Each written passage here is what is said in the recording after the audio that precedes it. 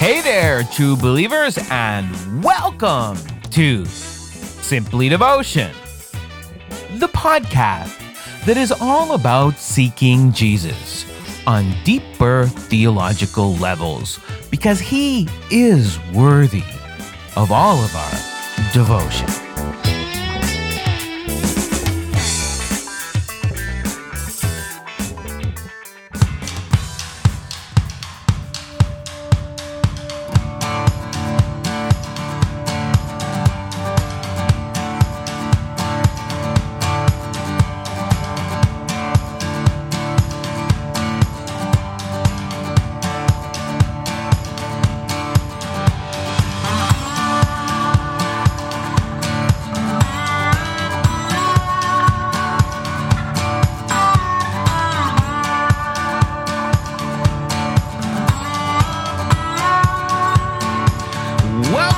To another episode of Simply Devotion, where this season we've been looking at the real world of Jesus, his history, his culture, his time, and particularly in the last couple episodes, his masterpiece sermon, the Sermon on the Mount.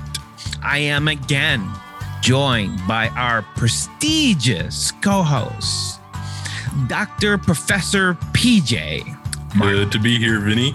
I like to give you like this real good sportscaster intro, John, but we have been enjoying the most important sermon of Jesus. We're in the third part of it, right? Yes, we have been talking about Jesus's magnum opus, right? This Sermon on the Mount, and we started looking at his Beatitudes, and then we started looking into his sermon, and we noticed this pattern, right? Where everything that Jesus teaches in his sermon echoes back to those 8 Beatitudes right at the beginning of his sermon.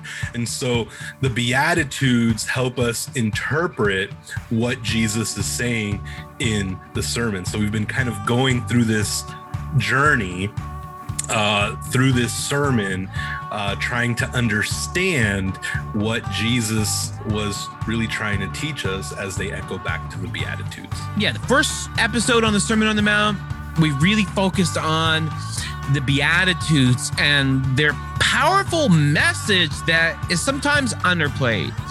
And in our second part of the Sermon on the Mount, we began to look at how those Beatitudes actually apply thematically as we work through the chronological order of the Sermon on the Mount. And these episodes are released every 2 weeks, so it's good that we recap that because it's been, if people are listening concurrent with us, then it's been a couple weeks.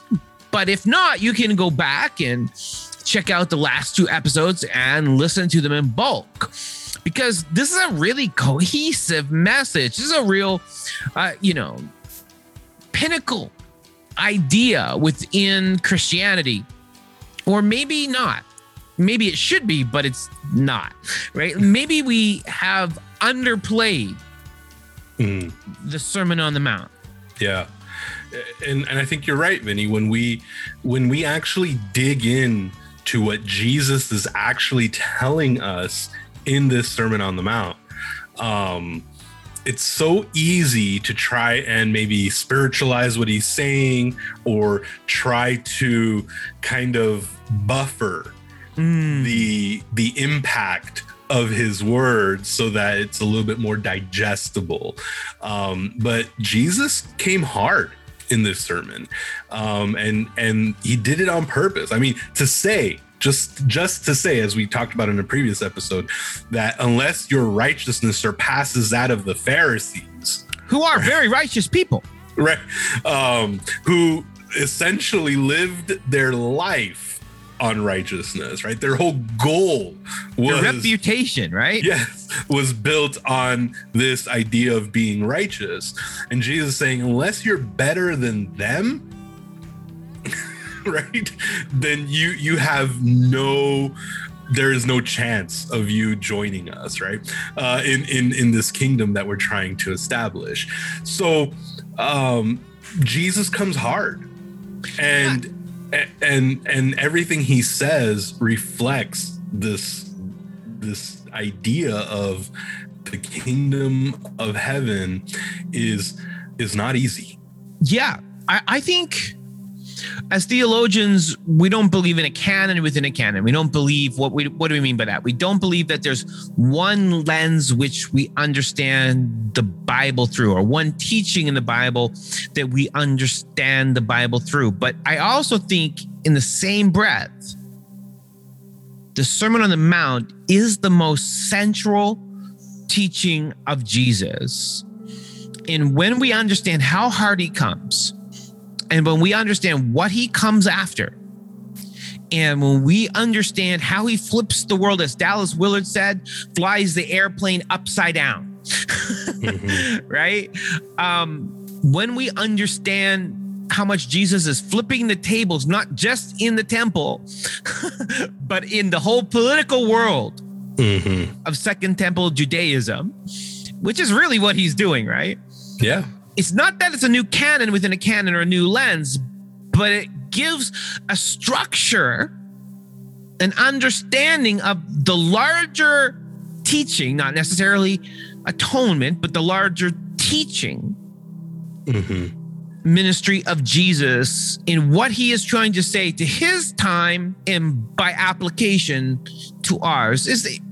I know I'm summarizing and we're going to focus in here. I don't think we can understate the importance of the Sermon on the Mount. In fact, we could have taken a whole season just on this sermon. Right. We really could have. We're kind of rushing through a lot of these highlights of the sermon just to give people a taste of the impact that Jesus was trying to make with this sermon, because it's more than just a teaching. It's a way of life. It is an ethic. And it is a description of how we, as followers of Jesus, as pilgrims on our way toward this kingdom that God is going to establish, this is how we should live. Right. Because it's the principles upon which this kingdom is built. We have likened it to the Declaration of Independence. We have likened it to the Constitution of the United States. We have likened it to the Bill of Rights. But it's more, because it is of a kingdom that is not of this globe, right? Right. It is a political thesis, but not a political thesis in the way that we would think about it. It's about the politics of virtue versus the politics of nations, right? Right. How do I live ethically? How does my family live ethically? How does my village and my people live ethically? Not by the standards of the Gentiles, not by the standards of the Pharisees, not by the standards of the Sanhedrin, but by the standards of the Father in heaven. Yes. Right. And I really like the word virtue. And when you really think about it, that's what the Beatitudes are. They are descriptions of the virtues by which those who live in God's kingdom live. And so, you could almost say, hey, the virtue ethic that Jesus is trying to communicate here is built upon 8 virtues. And you can go back to the Beatitudes and unpack what those virtues are. I really like that word. The Pharisees and the Sadducees and the Zealots and even the Essenes, they were waiting for a Messiah to overturn Rome, to establish this new kingdom. And essentially, Jesus is doing that with the sermon. He is establishing his kingdom, and he's saying, you want to be part of the kingdom that the Messiah has come to build? Live by these principles, and you will be part of that kingdom. You will be living in this kingdom. Right. So we've been tracking through this. Where are we at? What's the next big virtue or beatitude that we see echoed into this sermon? Yeah. So we are in Matthew 6. So we're about halfway through this sermon. We're on part 3 of a 3-part series, and we're halfway through. Yeah. And by halfway, I mean, halfway word wise, if you were to take a word count of the sermon, we're about halfway through the word count of that sermon. But yeah, we spent quite a bit of time on the Beatitudes, but yeah, we're halfway through this sermon, and we've talked about,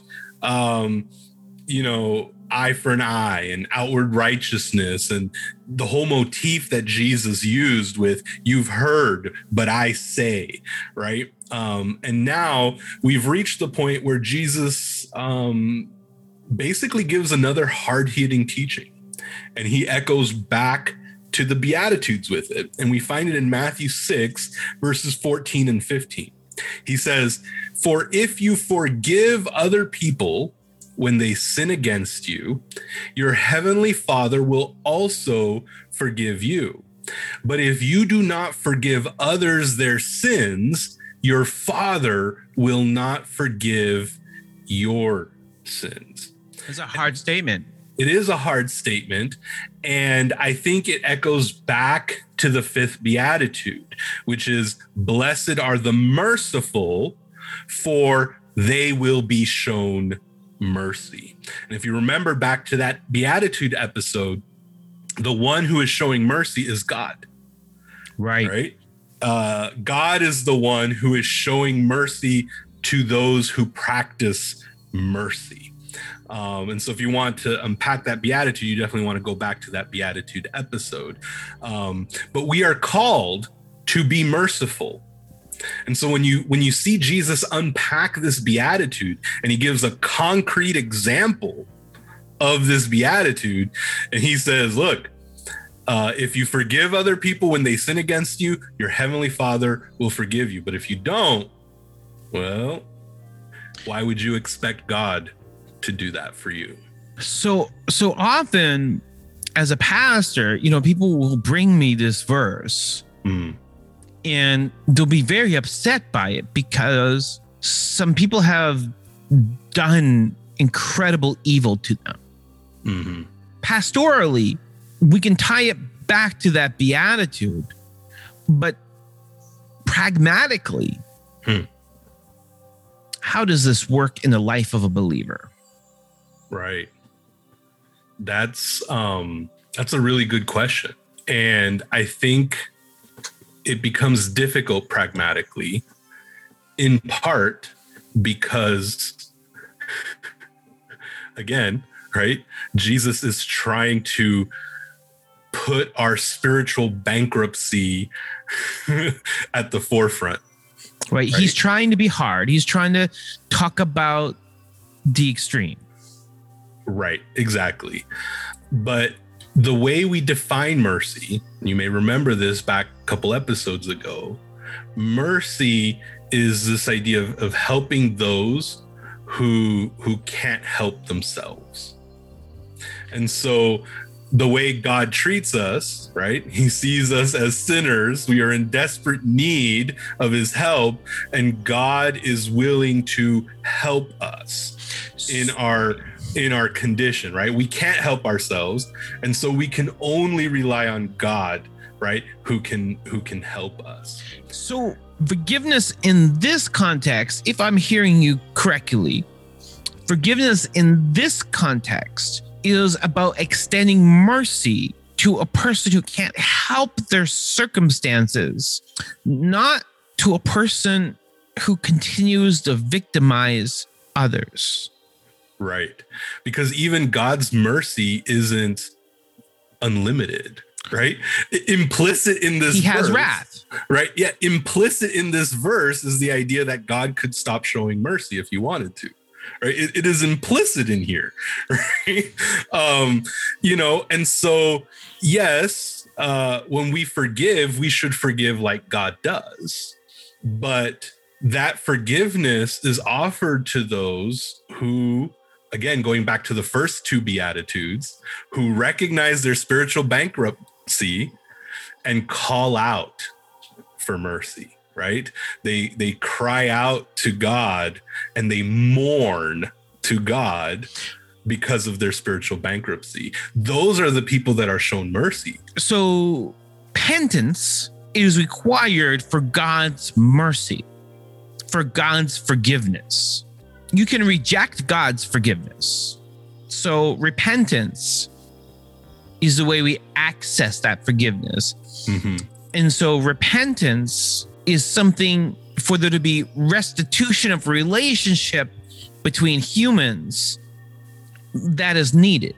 Mm-hmm. And one of the things pastorally I've said to people about this verse, because I'm not going to belabor this verse, but I would assume that my listeners struggle the same way my parishioners struggle with this verse. True repentance is needed to access God's forgiveness. The same is true in human relationships. And so you can only do your part of the equation. You can't do the reformation part of the equation of the other person. And so in testing myself against this virtue, I don't ask the question, is this person restored to the same place in my life as they once had? But rather, is my desire and heart towards them that they be a part of God's kingdom somehow, some way, even if our relationship has run its course. Mm-hmm. Right? So I'm thinking it's the social worker side of me. You know, it's saying my heart has to be that I want this person to be saved, that I want this person to be in a relationship with God, and that this is a hard standard, even in my heart, to make right because of the level of abuse somebody may have showed towards me. Mm-hmm. But that doesn't mean I have to give that person access to repeat that behavior, because as you said, implicit in the statement is that God doesn't have to keep showing mercy, and that there is a limit to God's mercy. Unconditional love is not unconditional mercy. Mm-hmm. You know, Correct. He forgives and he punishes. Right?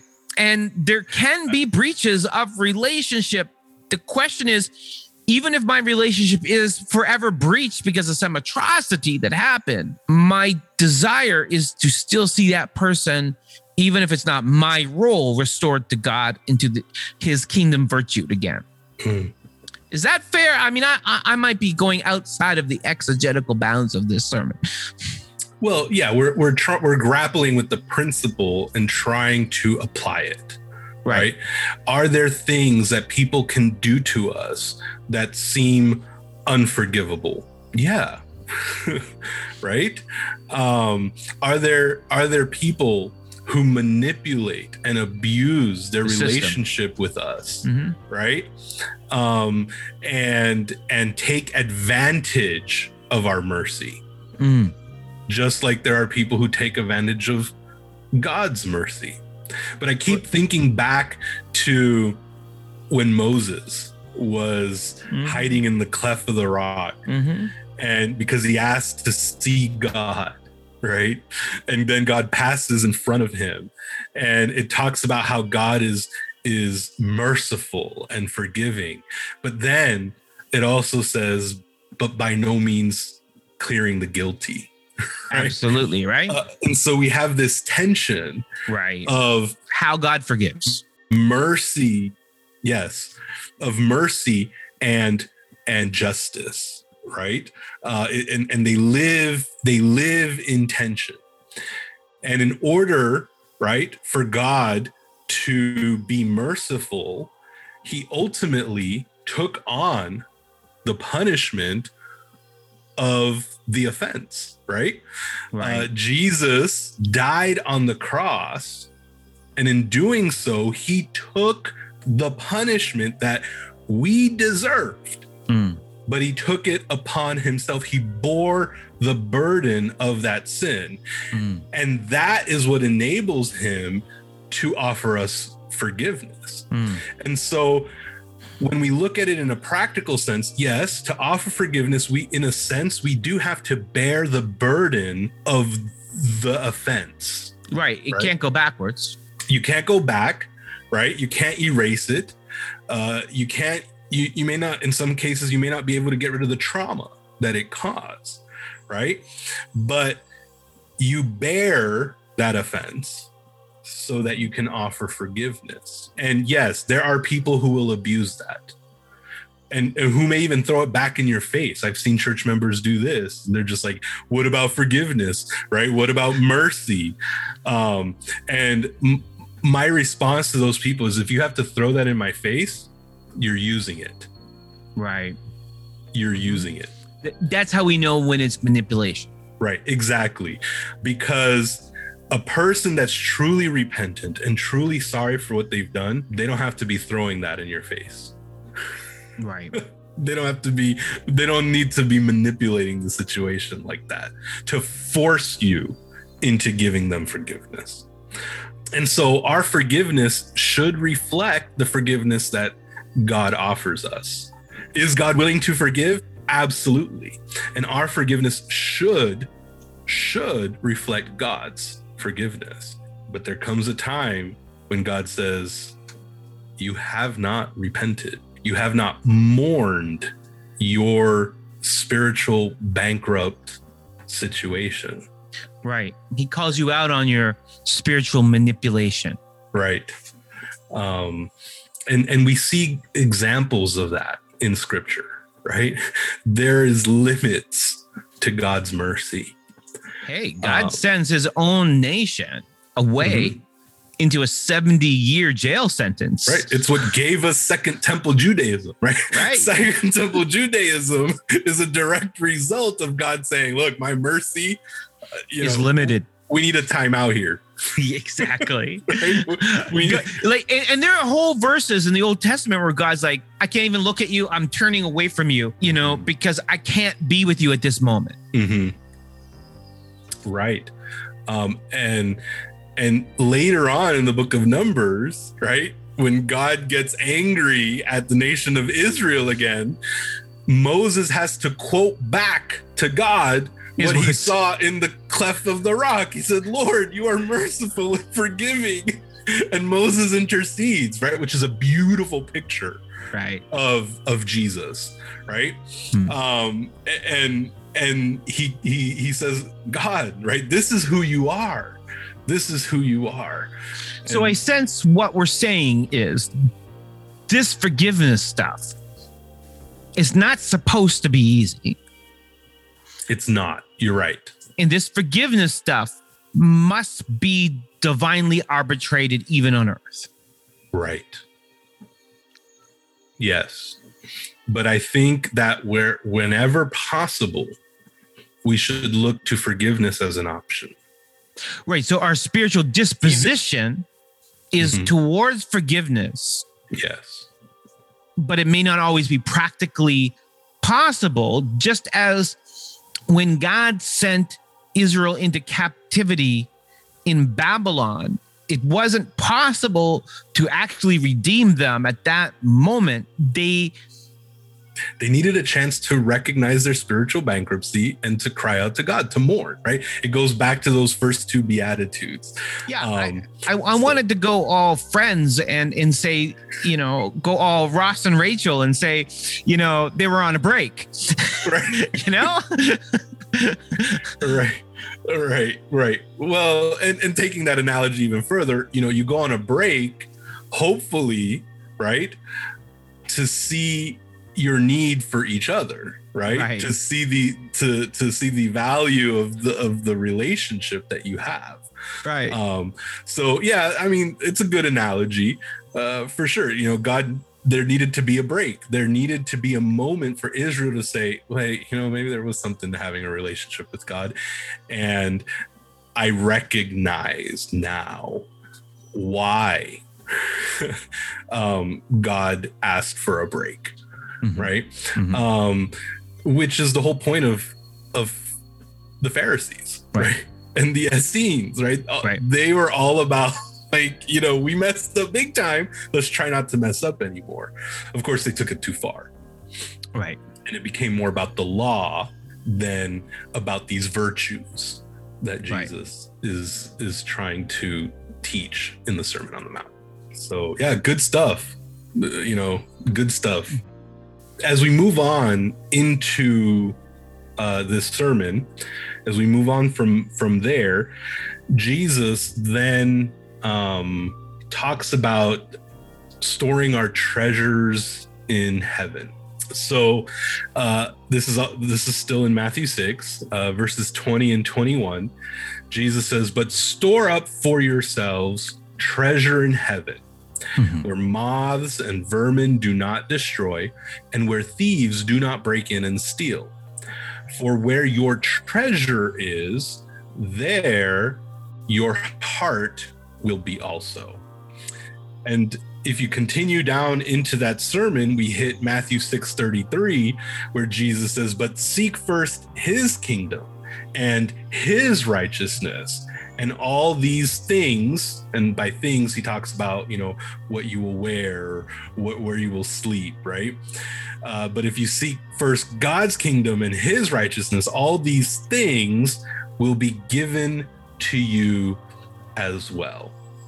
When I look at this section of the sermon, I see that Jesus is echoing back to that fourth beatitude, where he said, "Blessed are those who hunger and thirst for righteousness, for they will be filled."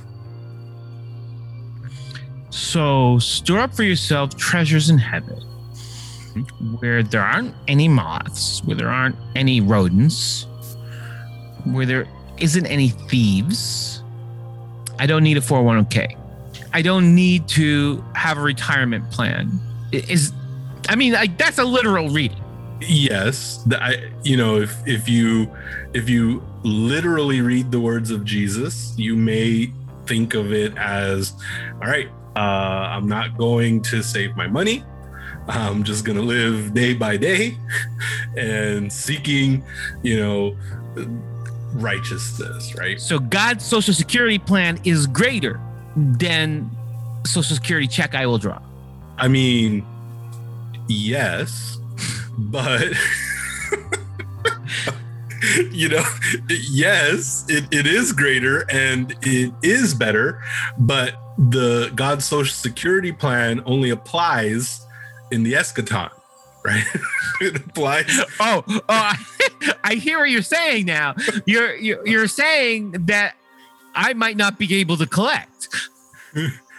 You will, but eventually. I think God's provision does apply here and now. There are elements to God's provision. God does give us good things, but I think when we try to understand this text, what he's doing is he's really comparing is earth versus kingdom. Right? He's saying, look, are you all about what this earth is about? There we go. Or are you all about what kingdom is about? Right, because in essence, verse 33 is very clear. Matthew 6:33. It's not that you can't have a 401k. It's not that you can't even have, a real estate investment, or I don't know, what are they called? Roth IRAs? I don't know. I'm not a financial guy. It's not that you can't have those things. Is that those things don't have primacy over you, the reason for your existence. Those things are not the reason you're here. Those things don't come first. Right. When God is first, when his righteousness is first, when, I hunger and thirst to be like him, then my financial investments won't necessarily be about the bottom dollar. They may include the bottom dollar. You and I were talking about off show about the importance of institutions having a sense of financial responsibility.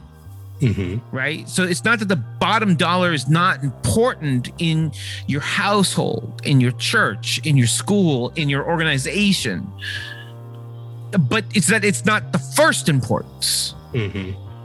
the first importance is, am I living by kingdom virtue? Right. Am I living by kingdom ethics? Yes. Can I have this investment and still give to these needy widows and these needy children and this orphanage and, whatever things God puts upon my heart, Or am I going to say, I can't help my, this is what the Pharisees were guilty of, right? I can't help my impoverished parents. I have to let them starve in their hut because, I'm an important Pharisee and I got to go do Pharisee stuff, right? Jesus literally comes down on them for that, right? Yeah. Honestly, I think who Jesus is addressing here are the Sadducees. Okay, tell me about that. Number one, Sadducees didn't believe in an afterlife. Ooh. And here Jesus is affirming the existence of an afterlife. Nice. And number two, the Sadducees had manipulated the religious system for financial gain. True. So Jesus is... They were the priesthood. Yeah, they were the priesthood, and they had manipulated the priesthood so that they could become rich. Right. This whole thing about forgiveness for them had become a bottom dollar thing, right? Right. So exactly. So, when somebody, I think we talked about this in a previous episode, but if somebody were to come to the temple with their own animal for sacrifice, the Pharisees had manipulated it so that they can find something wrong with that animal. And then they had their own pre-approved animal that they would then charge a premium price for so that those people could offer their sacrifice. Now, you also have to think about the fact that some of these people had brought their animal from faraway places. Right? It's not like they could just go home and get a better sacrifice from their animals, right? They had maybe traveled several days to come and offer this sacrifice. And so they're at the mercy of these priests, and they had set it up so they can gain financially from here. Right. So there's nothing wrong that if someone needs an elam and they want to make an atonement at the temple and they need an elam, and I have an elam, there's nothing wrong for me to charge the person for the elam that they want to use at the temple. And in essence, all they would be doing is supporting the temple redemption work. The problem is that they have set up the system to reject the elam or the bull or the goat or the turtle dove that they're bringing so that they can sell them the elam, right? So there's nothing wrong with turning an honest profit. Mm-hmm. But even an honest profit is unethical if that profit is more important to you than hungering and thirsting after the righteousness of God. Right. So will I get a fair turn on my investment in helping my brother is different than setting up a system where I manipulate my brother into turning my profit. Right. So again, Sadducees are like, there's no afterlife. So my whole point for living is to maximize my life here and now, no matter what. And Jesus is specifically saying is, no, that's the wrong way to think. It is not about the here and now. The idea of you only live once is not a true saying, right? YOLO is a resurrection. Yeah. YOLO is not a thing in Christ's kingdom, right? And he says you're not going to live for this life and for this life only. You need to live for the next life. And in this life, right, if you want to prepare for the future, yeah, you need to store up and you need to save, and you may even do it in a sketchy way or in a way that takes advantage of other people. But Jesus says, if you want to store treasures in heaven, then it's about righteousness. It's about personal righteousness. And it's about justice for other people in the kingdom as well. And if you are setting yourself up to win on this earth and on this planet only, then your priorities are wrong, because it's about winning in the next kingdom, the kingdom that the Messiah has come to set up. So if I was to try and summarize this portion of the sermon, you tell me if this paraphrase is fair or not, Dr. Professor PJ. Financial gain is not the problem. Financial gain at the expense of righteousness, degrading righteousness or degrading the experience even of the kingdom of God on earth, is not a sound eternal investment plan. Bingo. You're going to bankrupt your 401k before you cash it. Right.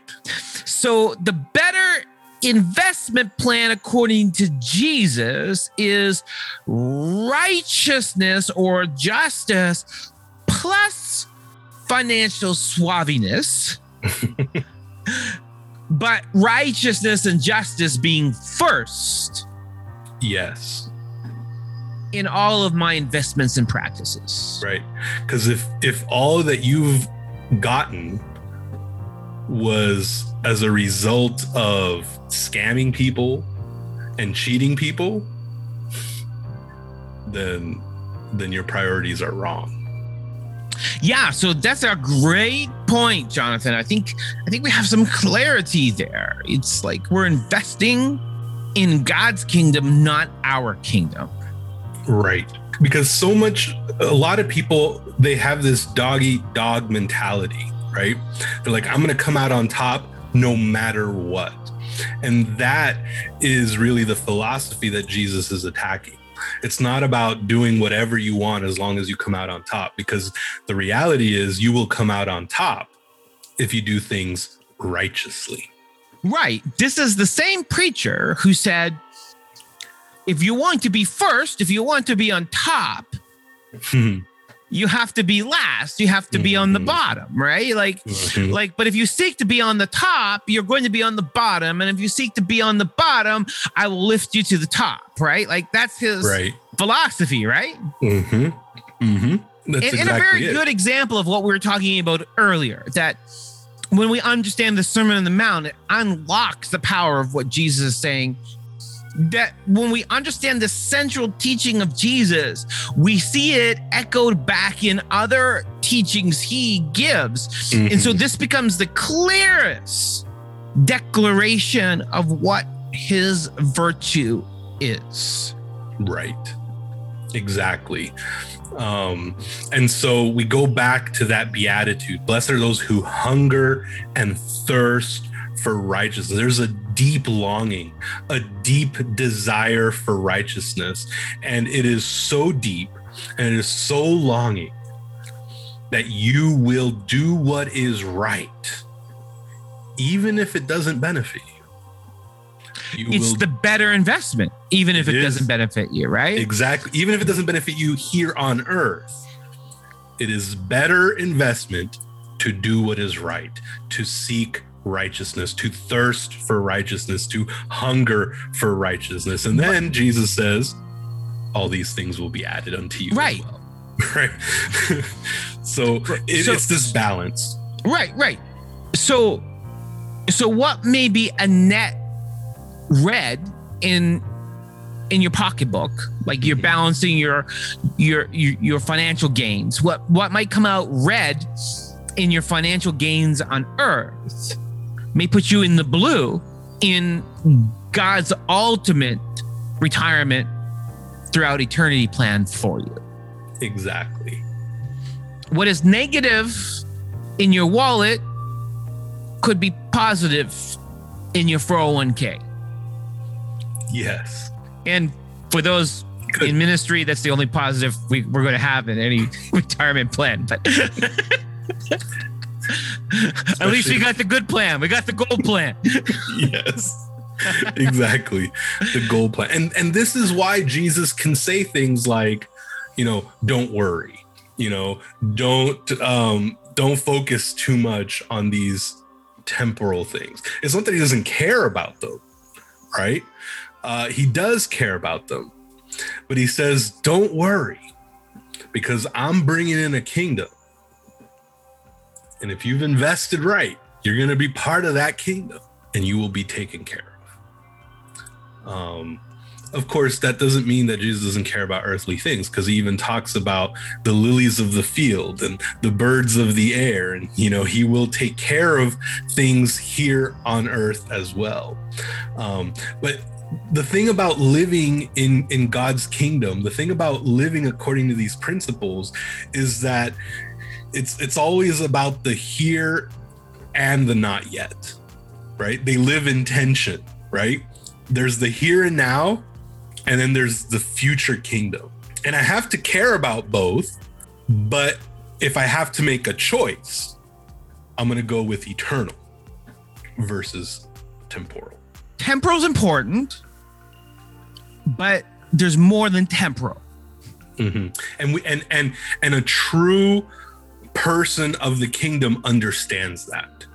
Right. It's not that temporal isn't important. We do need to eat. We do need to take care of our elders. We there's nothing wrong with having nice things. Mm-hmm. It can just never be number one. Right. We have to put it in check, because righteousness and God's kingdom should be number one. Right. So Jesus moves on. Right. Again, This sermon is jam-packed. We could, like you said, we could spend a whole season just unpacking what Jesus is saying here. But Jesus moves on, right? He like punches the Sadducees, and now he moves on, right? And he's like, okay, who's gonna get in the ring next? Yeah, exactly. Who am I going to tear down their entire belief system? And so he moves on, and now he talks about judgment. And I think here again he goes back to the Pharisees, right? So he punches the Sadducees, and now he switches his attention over back to the Pharisees, because Jesus says this, Matthew 7 verse 1. He says, "Do not judge, or you too will be judged. For in the same way you judge others, you will be judged. With the measure you use, it will be measured to you." And then he says, and he gives a concrete example of this. He says, "Why do you look at the speck of sawdust in your brother's eye and pay no attention to the plank in your own eye? How can you say to your brother, 'Let me take the speck out of your eye,' when all the time there is a plank in your own eye? You hypocrite. First, take the plank out of your own eye, and then you will see clearly to remove the speck from your own brother's eye." So it's not that I can't judge. I can judge. I'm permitted to judge. Mm-hmm. But I will be judged by the effectiveness that I judge others, by the criteria that I judge others. So if I am a kind, compassionate judge, I will be judged kindly and compassionately. Mm-hmm. But if I am the sawdust, speck-seeking, hyper judgmental type, then that's the way I will be judged. Correct. By others or by God? Well, the implication here is by God. Ouch. Because Christians, we do potlucks really good and judging. Yeah. And sometimes we do those things together good. Yeah. We judge people at the potluck. You know what I'm saying? Potluck. Yep, exactly. So you're saying he's swiping at Pharisees, but I'm thinking he's swiping at Christians. Yeah. Well, today this would be hard hitting for a lot of Christians. Well, yes. Particularly the way Christians talk about some non-Christians, right? Mm-hmm. And not only in the way that Christians talk about non-Christians, but if you were to apply that same standard back to the Christian, they would have to weasel out of it. They would have to explain the standard away. And this is what God is attacking, right? He's like, how dare you set up a standard to use against your quote unquote enemy or undesirable or person that you want to attack, right? How dare you set up a standard to attack someone else and then pretend like the standard doesn't apply to you? Jesus is saying, no. This whole idea of dishonest scales, right? Dishonest scales is more than just gold. It's more than just silver, right? Dishonest scales is judging someone by a different standard than you would judge yourself. So I need to, when I see someone that I am just like itching to judge, when I see someone that I am just, I see them and they need to be set right, and someone needs to set them right. And this cannot go on. And so like, I'm going to take it upon myself, and I'm going to go and I'm going to find them and I'm going to set them right, because clearly they are in the need of some education, and they are in the need of some education and some rebuke. My first step should be to go alone and talk to God and ask God not what to say to them. Ask God not what's wrong with them. Ask God not to help me get through to them, but to ask God what's wrong with me. Did I feel that way? And ask God to help me see myself the way I see that other person. That sounds like some radical Christianity. It is. It is radical Christianity. Actually, no, it's not radical Christianity. It is what Christianity is supposed to be. It is the kingdom that Jesus came to set up. It is only radical because we have taken the teachings of Jesus and we've tried to manipulate them, and we've tried to soften them so that we can be comfortable. But I thought Christianity was about me being right and me telling non-Christians where they're wrong. Or is that just what we do, not what it's about? I think that's the role of the Holy Spirit. Oh, so that means when Christians go about judging others, they're committing a blasphemy? Yeah. We're taking a task that belongs only to God, and we're taking it upon ourselves. Right? Ouch. Jonathan, you promised me he was going to hit Pharisees, not Christians. I mean, you told me that. Maybe there's a lot of Pharisees in Christianity. It's not wrong that I judge, but if I want to be judged least or best or most favorably, when I'm ready to judge or feel the need to judge, I should ask God first what's in my heart, and ask God, am I guilty of the same things in different ways? If you're going to judge, right? Well, yeah, but that's our job, right? Right. If you're going to judge, make sure you're being fair.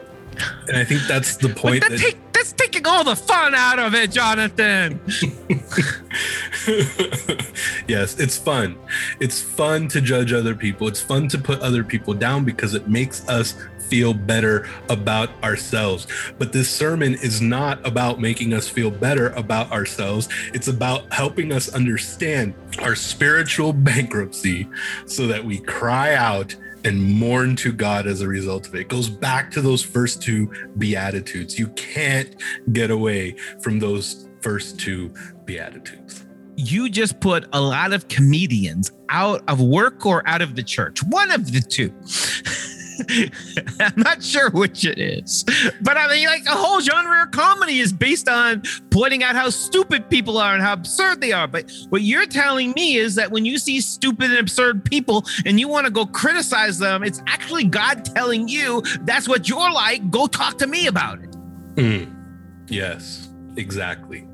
And then it goes back to blessed are the merciful, for they will be shown mercy.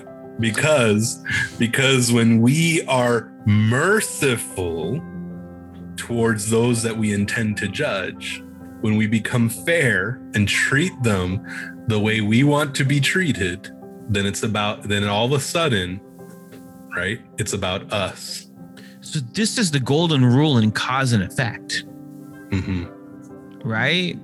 Do unto others as you would have them do unto you. Judge unto others as you would have God judge unto you. Bingo. Exactly. This Jesus guy, man, he's tough. This Jesus guy, man, I don't think he can get a preaching assignment in many of our churches. Which is why I think Jesus ends the way that he does. He ends his sermon creating a divide. Yeah, he ain't getting. They're not calling him back for the spring revival.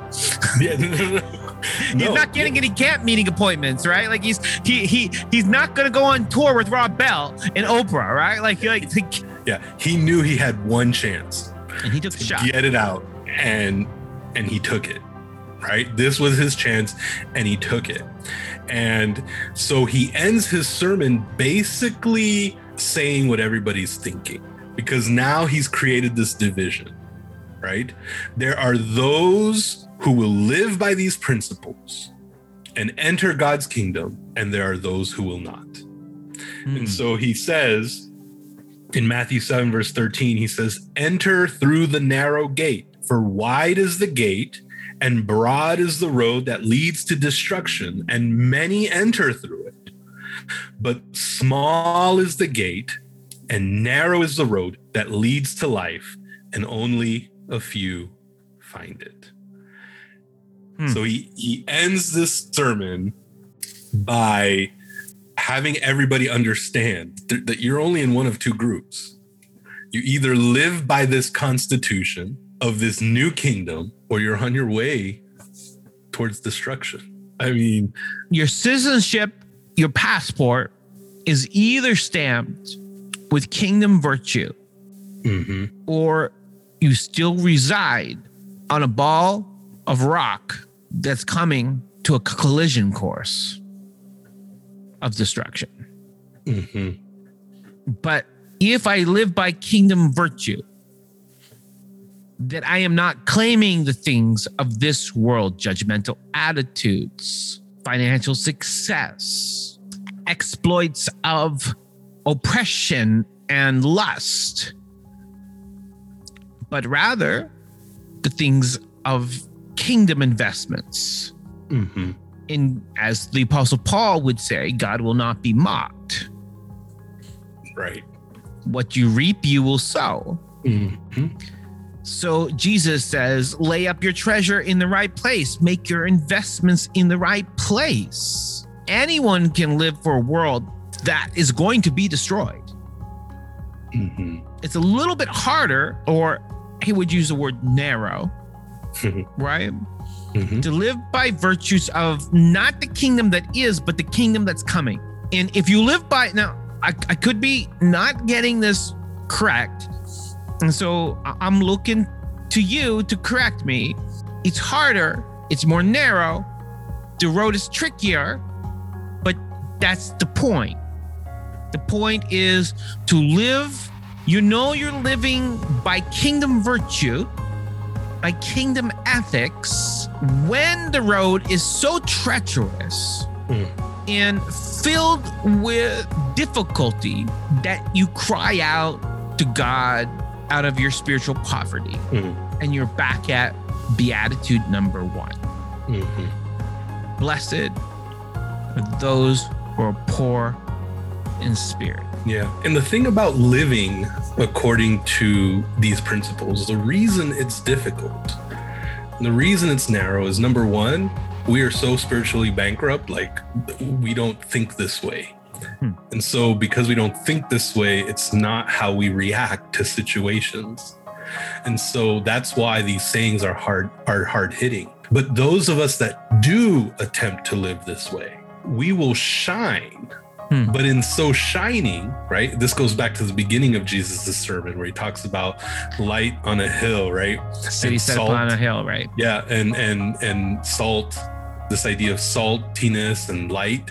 When we shine, When we live by these principles, we shine, but that also puts a target on our back because people will not like it.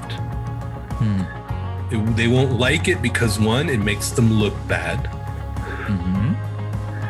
And they will not like it because they do not want to live in a spirit of repentance, in a spirit of recognizing their own spiritual bankruptcy. And I think that's why Jesus added the beatitude, the last one. Blessed are those who are persecuted because of righteousness. Right. For theirs is the kingdom of heaven. When we live this way, people will hate it. People will hate it. But living this way is the right way. Right. So this is not blessed are those who are persecuted because they've been jerks to their neighbors. This is not blessed are those who are persecuted because of their political affiliation or ideology. This is not blessed are those who are persecuted because of whatever denomination they've chosen. This is not those who are persecuted for all those things that we might equate with our identity. This is blessed are those who are persecuted because they shine, because they reflected God's glory, because they lived and walked on a different path, because they wanted what God called them to more than they wanted acceptance amongst the ways of the world. The question that remains then is, are we willing? Are we willing to conform our lives to the messages of this sermon, to the principles outlined in this sermon? Are we willing to live by kingdom values and kingdom virtues no matter what? If we can't do that in churches, how can it be done anyplace else? This is why Jesus said, they will know you belong to me by the way you love one another, right? Yes. It's implicit in this sermon that it's not up to the Romans to do this to us so that we will do it to them. It's not up to the Greeks to do it to us so we'll do it to them. Right? It's up to us to live the narrow way, the way that the Romans are not going, the way that the Greeks are not going. And this is not about judging them. We've been through all that. This is about living with forgiveness in our heart, living with compassion in our heart, living with mercy in our heart, living with meekness in our heart, living according to these beatitudes so they might see the glory of God too.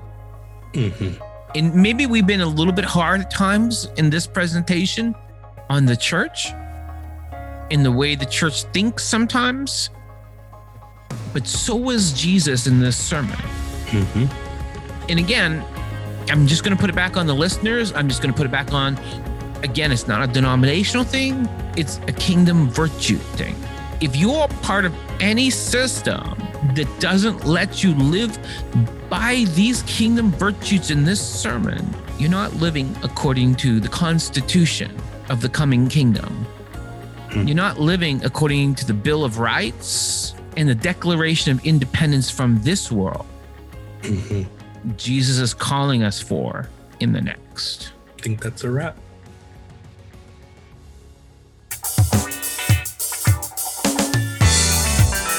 You have been listening to a podcast produced by simplyvinny.com. Stop by our website, read our blog, check us out on Facebook, Twitter, Instagram, TikTok, and all that jazzy promotional stuff. But remember, I'm the podcaster that likes to remind you when life throws a monkey wrench at your head, Jesus is still the logo, the reason, the logic, the word that builds your life back all the way to the kingdom of God. Until next time, God will be blessing you. See you at the next podcast.